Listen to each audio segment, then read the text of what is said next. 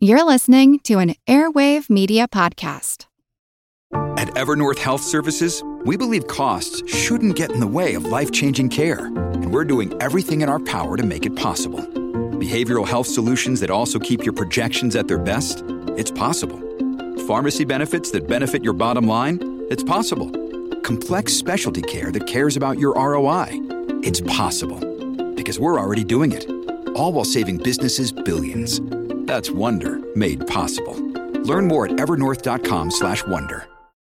When you need mealtime inspiration, it's worth shopping Kroger, where you'll find over 30,000 mouth-watering choices that excite your inner foodie. And no matter what tasty choice you make, you'll enjoy our everyday low prices, plus extra ways to save, like digital coupons worth over $600 each week. You can also save up to $1 off per gallon at the pump with fuel points. More savings and more inspiring flavors make shopping Kroger worth it every time. Kroger, fresh for everyone. Fuel restrictions apply. Hub and Spoke Audio Collective.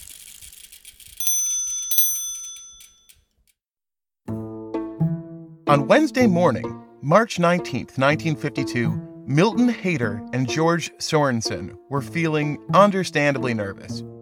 Because who wouldn't be nervous speaking before a Senate subcommittee? Nothing in their lives had prepared them for such a thing. Hader had spent most of his life as a job setter for General Motors. Sorensen had owned a steel manufacturing business. Neither of them had even graduated from high school, so of course they were nervous, as Senator Blair Moody, chair of the Senate Subcommittee on Mobilization and Procurement of the Select Committee, grilled them on machine tools and gardening classes. It wasn't going well. The transcript reads like an Abbott and Costello routine, but Hader and Sorensen weren't explaining the lineup of their baseball team. They were defending themselves on charges somewhere between fraud and war profiteering. So, yeah, they were a little freaked out. It only got worse as it went on. The honorable senator from Minnesota was combative and appeared to have the two dead to rights. But the worst thing of all for the two men at the interview table was that there were meant to be 3 men at the interview table, and that third was conspicuously absent. 20 minutes into the hearing, the doors burst open and a tall, gaunt, elderly man strode in unapologetically.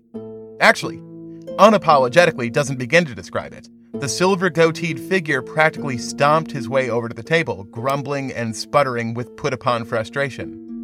Senator Moody hinted that it might be a good time to make an apology for his tardiness. The man responded by complaining about his chair. Whatever else this dude was, and he was a whole lot of things, nervous was not one of them. And Hader and Sorensen audibly relaxed as well. Just a minute ago, they were screwed, royally and truly boned. A mechanic and a contractor against the might of the U.S. Senate, with only a quiver of incriminating documents with which to bumblingly defend themselves. But now they had their savior and hero, the one man in all of human history equipped to defend and get their hostile interlocutor to agree with them. And 2 hours later, astonishingly, he had succeeded. In a sense.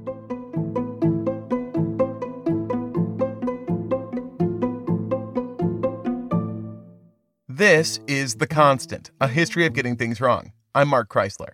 A little while back, I was invited by Zach Davis, host of the fantastic Ministry of Ideas podcast, which you should be listening to give a presentation at Sound Education, a convention of educational podcasters held at Harvard and Boston University. This was an intimidating prospect. I'm used to performing at bars and theaters, where the success of my material is directly dependent on how many drinks have previously been consumed. And then, suddenly I'm cast into Boston, home of some of the world's greatest universities, among some of the smartest, most innovative, and successful voices in the world of podcasting. What knowledge could I possibly hope to add to such an auspicious place and event? Nothing. Nothing at all. I'm not a historian, I'm not an educator, I'm not even an audio engineer. I'm just a guy who tells stories about bad ideas and mistakes in his closet. I don't add knowledge to anything. Usually, I subtract it. And so, that's what I did. Instead of the best ways to educate and enlighten, I decided to talk about the poorest way to educate and enlighten, and about the worst university in the world. It's a story that, in many ways, ends at that Senate subcommittee hearing on March 19, 1952, and it begins with that indignant septuagenarian on the most momentous day since the beginning of mankind. This week's episode, Suck and Blow.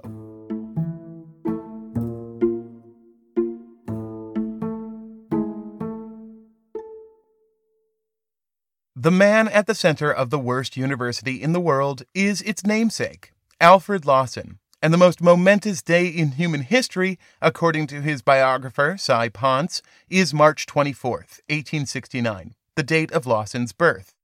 And before we go any further, let me make clear that Alfred Lawson's biographer, Cy Q. Ponce, was absolutely, positively the pen name of Alfred Lawson himself. Ponce, read Lawson, also warns that to try to write a sketch of the life and works of Alfred W. Lawson in a few pages is like trying to restrict space itself. It cannot be done. Nevertheless, I'll give it a go. Alfred Lawson was born in London, but his parents soon after moved the family to Canada and finally Detroit. As a young boy, he spent his time blowing on dust motes, which is, contrary to all apparent reason, a very important hobby to remember. Blowing on dust motes.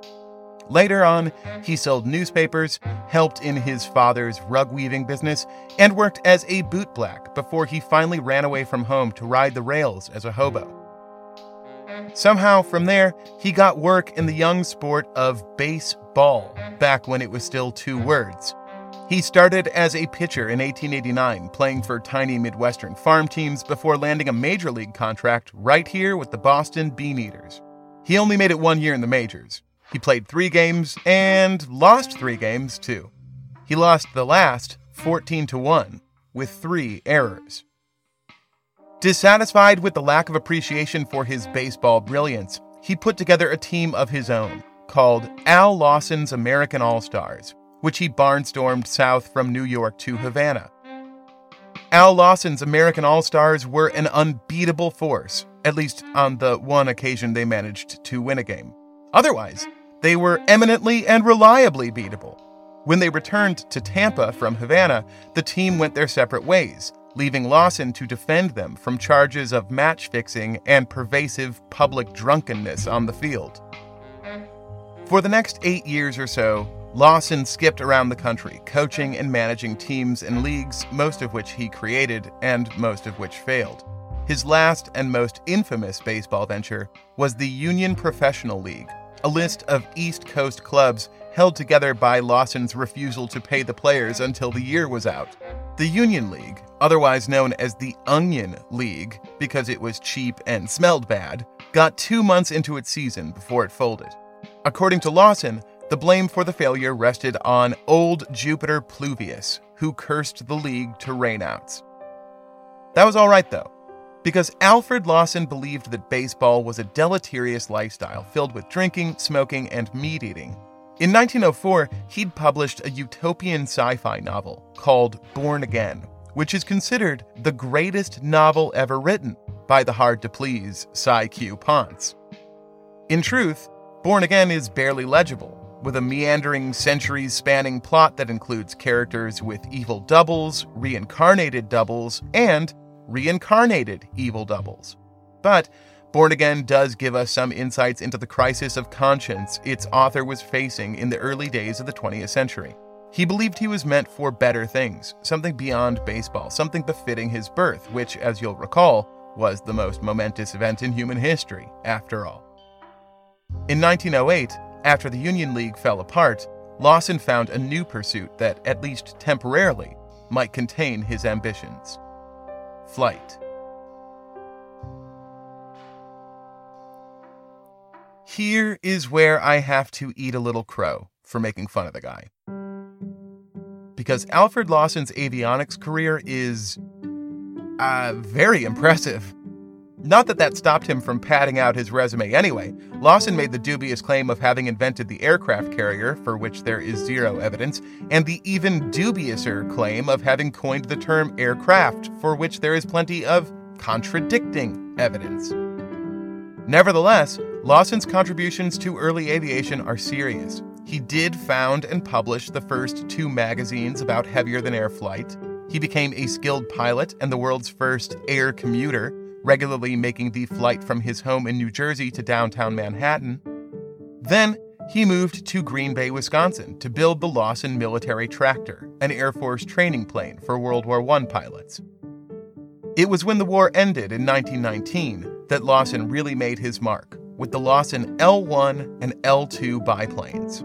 At completion, each was the largest non-military plane ever built and served a totally new purpose as a commercial airliner, a term which Lawson actually did coin.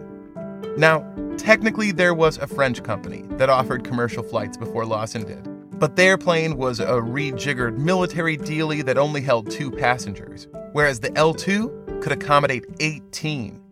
Lawson piloted it himself on a route from Milwaukee to New York City and back again, with stops in Chicago, Toledo, Cleveland, Buffalo, Syracuse, Washington, and Dayton, Ohio. The L-2 was a rocking success and proved that pedestrian air travel was a viable business. After the initial buzz, Lawson accumulated $1 million in investments to build the L-4, or Midnight Liner, which was designed for long-distance direct flights between Chicago and New York. The plan was to build a fleet of Midnight Liners that could form a trans-American airline, which struck most people as an impossible pipe dream. Unfortunately, Lawson's money fell off when recession hit in 1920, and he was only able to complete a single L-4. But that was a temporary hiccup. As soon as the Midnight Liner's maiden voyage was behind it, people would wake up to the possibilities, and Alfred Lawson's dream would be made manifest.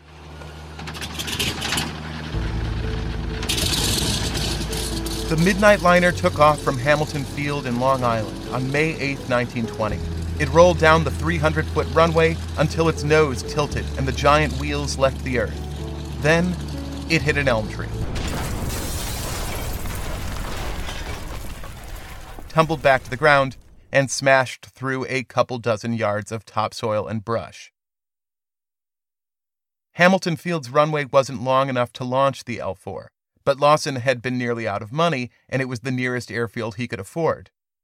The pilot escaped unharmed, but the Midnight Liner was totaled. Lawson Airplane Company was bankrupt, and Alfred Lawson called the business quits. It's 1921, and Alfred William Lawson has already lived at least 3 lives, as a rail rider, a pitcher and manager in the early days of baseball, and as a trailblazer in human flight. But we're still 33 years and 2 lives away from the end of the story. For the next decade, Alfred Lawson took up work as a prolific author, writing dozens of books on everything. Literally everything, according to Lawson and, of course, Cy Q. Ponce. But let's skip ahead a decade, because throughout the 20s, his books appear to have gone woefully and properly unappreciated. It would take what are we on? A 4th? 5th? It would take another career to eventually bring Lawson's authorial genius to public attention. With the Great Depression of 1929, a whole lot of people were suddenly very angry and skeptical about big banks and big government, a sentiment that Alfred W. Lawson had held since investors had abandoned his airline. That put him in the lucky position to lead a populist campaign for economic reform, which would attract tens of thousands of followers.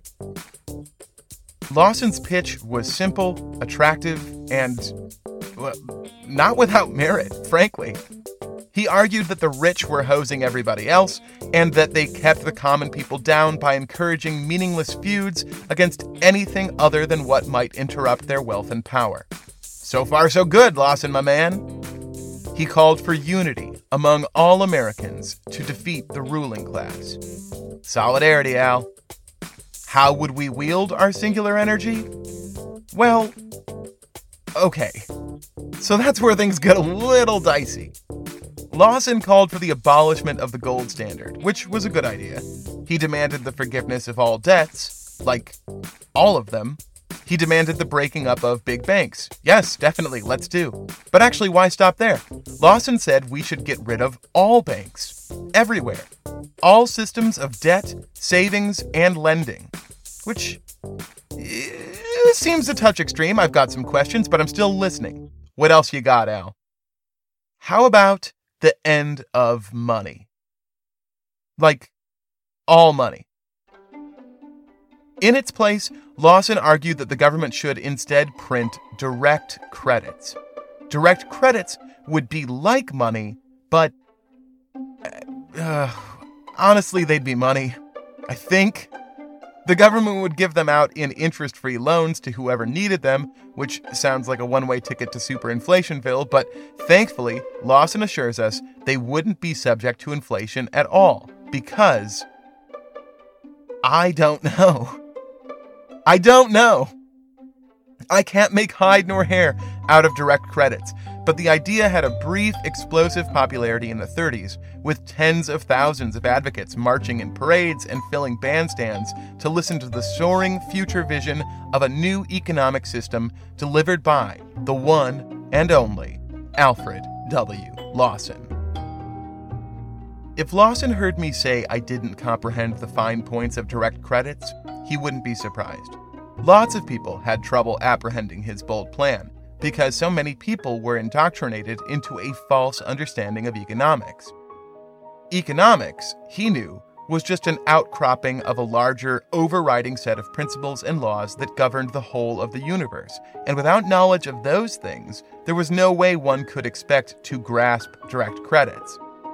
That was why each book on the subject included a primer on the true science of life and everything, which our buddy Al had spent the 20s writing about with little impact. The science of Lawsonomy.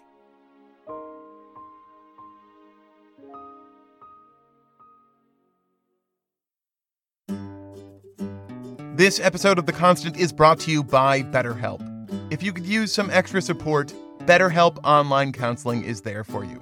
With BetterHelp, you can connect with a professional counselor in a safe and private online environment on your own time and at your own pace, via secure video, phone, chat, or text sessions with your own therapist.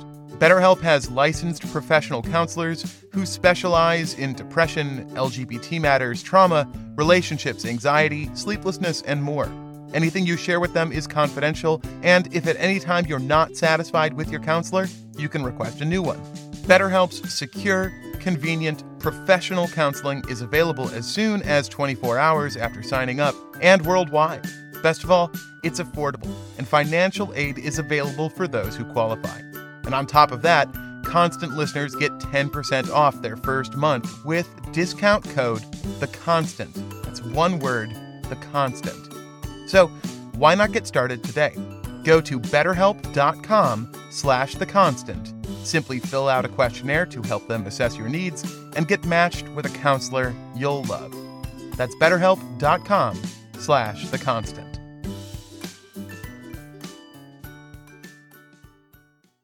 Another day is here, and you're ready for it. What to wear? Check. Breakfast, lunch, and dinner? Check.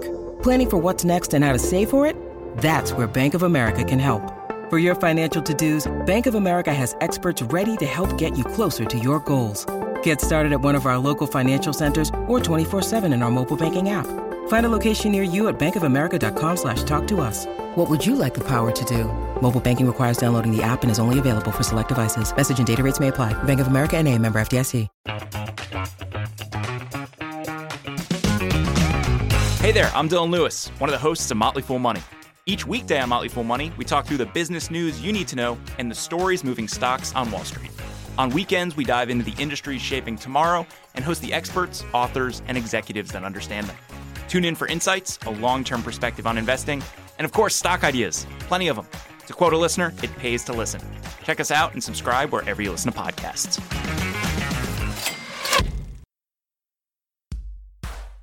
Nearly everything you've ever been taught about physics, chemistry, biology, astronomy, or mathematics is wrong. This was something that Lawson, in his great and unmatched wisdom, recognized from the time he was a small boy, living in Detroit and playing with his dust motes. Lil Lawson would, with his breath, blow dust away from him and, with his inhalation, suck it back. Like Isaac Newton beneath the apple tree, who was wrong, by the way, this simple empirical observation presented a great epiphany for Alfred Lawson. Traditional Newtonian physics saw the universe in terms of energies and forces, but Lawson's dust blowing put the lie to that myth. There is no such thing as energy, no such thing as force. Only suck and blow. All things, simple and complex, physical and ethereal, contain one fundamentally important value, an inherent density that determines what is sucked towards them and to what they themselves are sucked. The Earth, for instance, has a greater density than Isaac Newton's apple, and thus the latter is pulled to the former. Gravity is, in reality, merely suction. But so is everything. Like, literally everything. What allows for sight? The density of the eyes, which suck light into them. Why must animals eat? To temporarily sate the suctive demand deep within the furnaces of their souls. What is sex but the intermingling of the pressured penis and the sucking vagina? And what is attraction, which can only be strictly heterosexual, of course, but the broader ringing of that same genital vortex?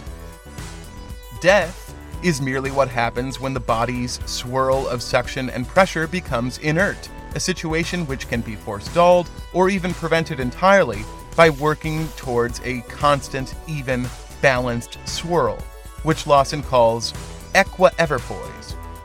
With the right foods, impulses, understanding, and exercises, he believed he had discovered how to live to be 200 years old.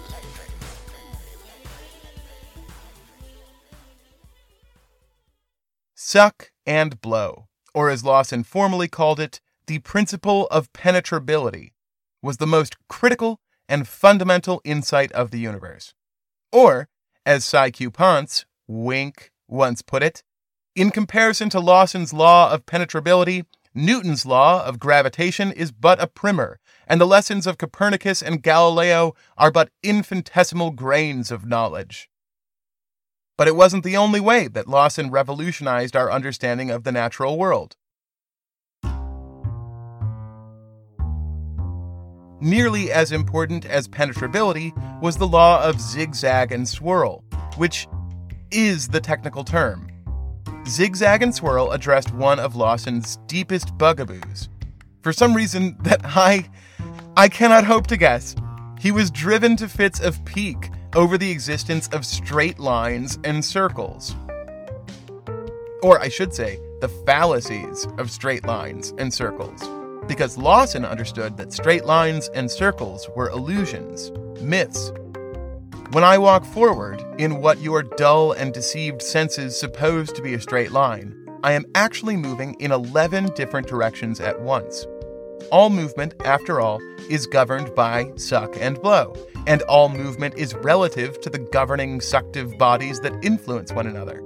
So, while I may be moving in a straight line sucked forward, I am also moving over a curve of the Earth, which is sucking me down.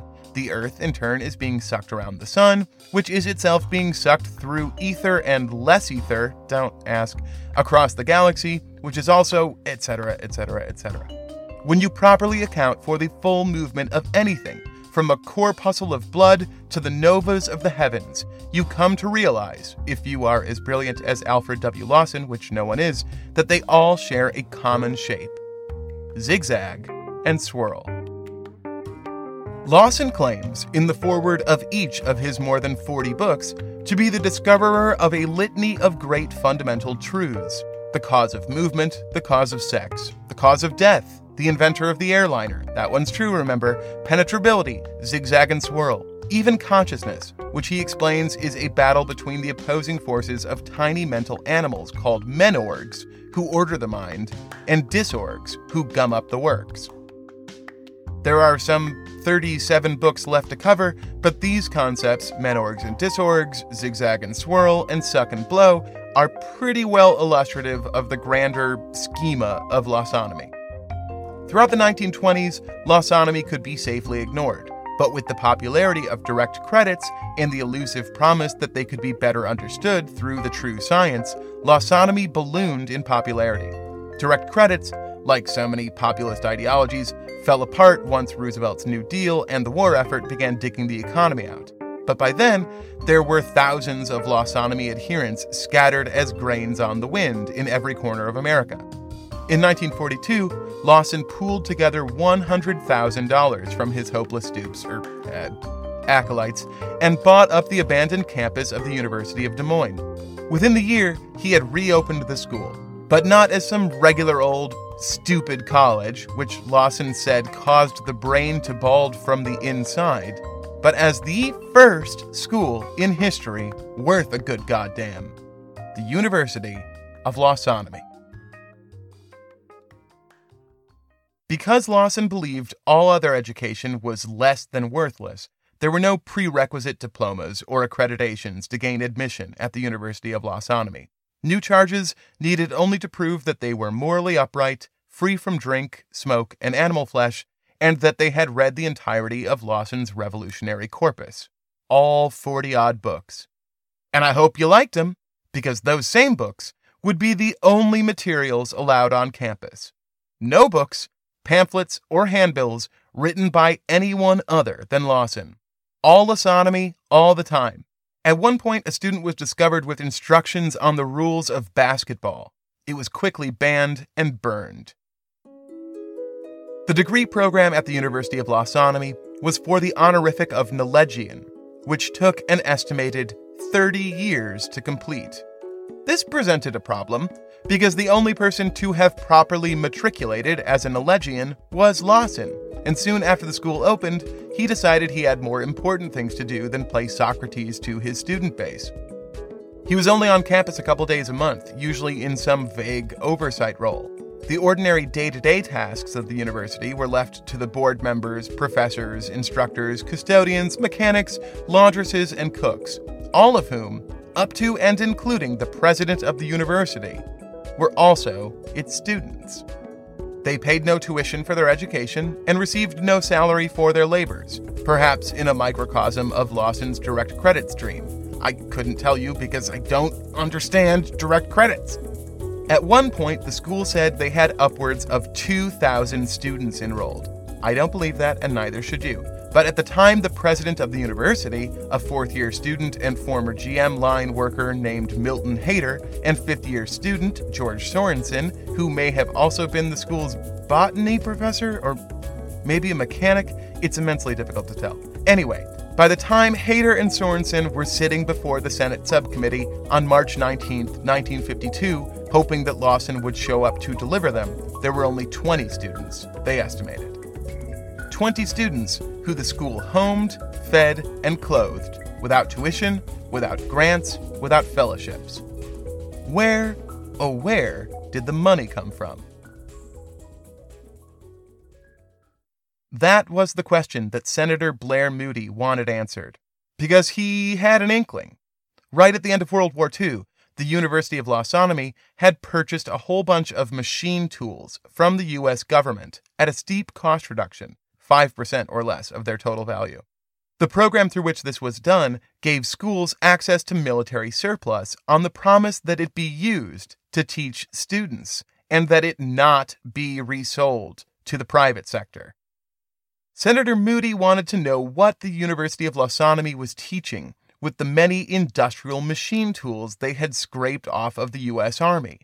And, for that matter, what exactly did the University of Lawsonomy teach at all? As a general truism, there is nothing more boring than a Senate subcommittee testimony. But the hearings over the University of Lawsonomy are comedy gold. Even the most softball questions, such as, what courses do you teach? Lead to sprawling, serpentine, Hilarion exchanges that only resolve when the involved parties give up and move on to the next. At one point, the senator gives Lawson and his disciples the chance to fully explain the breadth of Lawsonomy, but their attempts to do so eventually break down to Sorensen screaming rhetorical questions into thin air. How would you ask what a baby is? What a baby does? A baby is its promise, and what it does is left to the limitless potential of the future. Can't argue with that. But here's the important question. Whatever Lawsonomy is, how the hell did it use all those machine tools? The witnesses make some half-hearted attempts to explain that it is very important that the students understand everything in the universe, up to and including military-grade machine tools. But when Senator Moody says, so you just bring the students into a room full of machine tools and say, this is what machine tools look like, Hader is forced to answer, yeah, pretty much. The records subpoenaed by the committee showed that the university had purchased somewhere between 45 and 60 tools from the government for approximately $4,000 total, and that they had already sold off roughly 3/4 of the supply for a tidy profit of $165,000, which was being used to bankroll the school.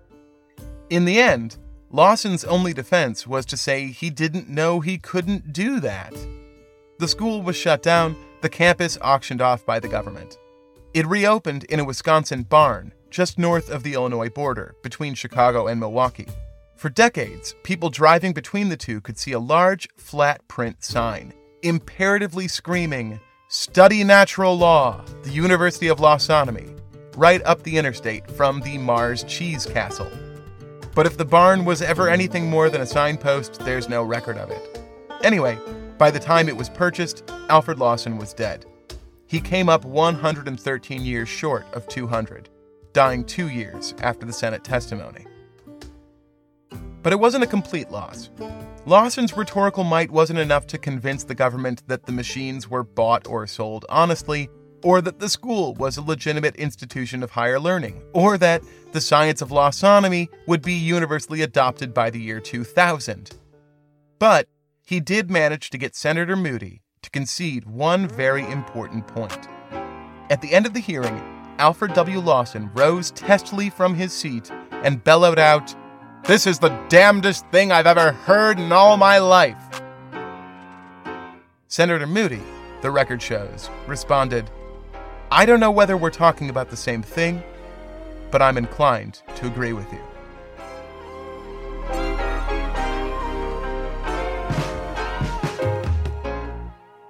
Music for today's episode by Blue Dot Sessions, Lee Rosevere, Kevin MacLeod, and Lakey Inspired. We are part of Hub and Spoke, a collective of idea-driven podcasts out of Boston, which includes Iconography, about the icons, real and imagined, that define and are defined by the places where they arise. Iconography's latest episode is a dive into the Old Man of the Mountain, New Hampshire's most indelible symbol, which also happens to no longer exist. That's awkward. But maybe it means New Hampshire's second most famous icon will finally be given its due.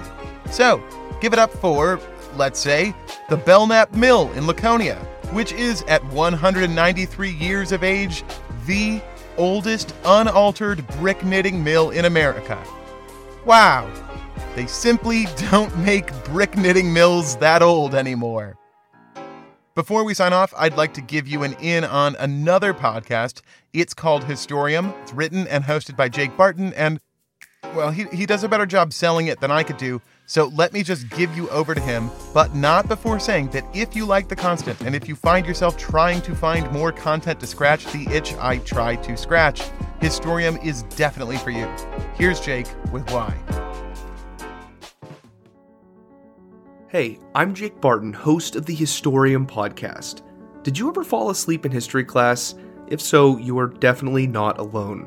History can be boring when focusing on only dates and statistics. Historium, on the other hand, seeks out historical narratives in some of the most unlikely of places. Whether it's Julius Caesar being captured by pirates, or Australia losing a war to flightless birds, or radical religious communists taking over a city during the Reformation, or a Russian submariner who saved the world from nuclear annihilation, I bet you haven't heard these stories before. If you're a fan of this podcast, then I'm sure Historium would be right up your alley. You can find Historium wherever you listen to podcasts.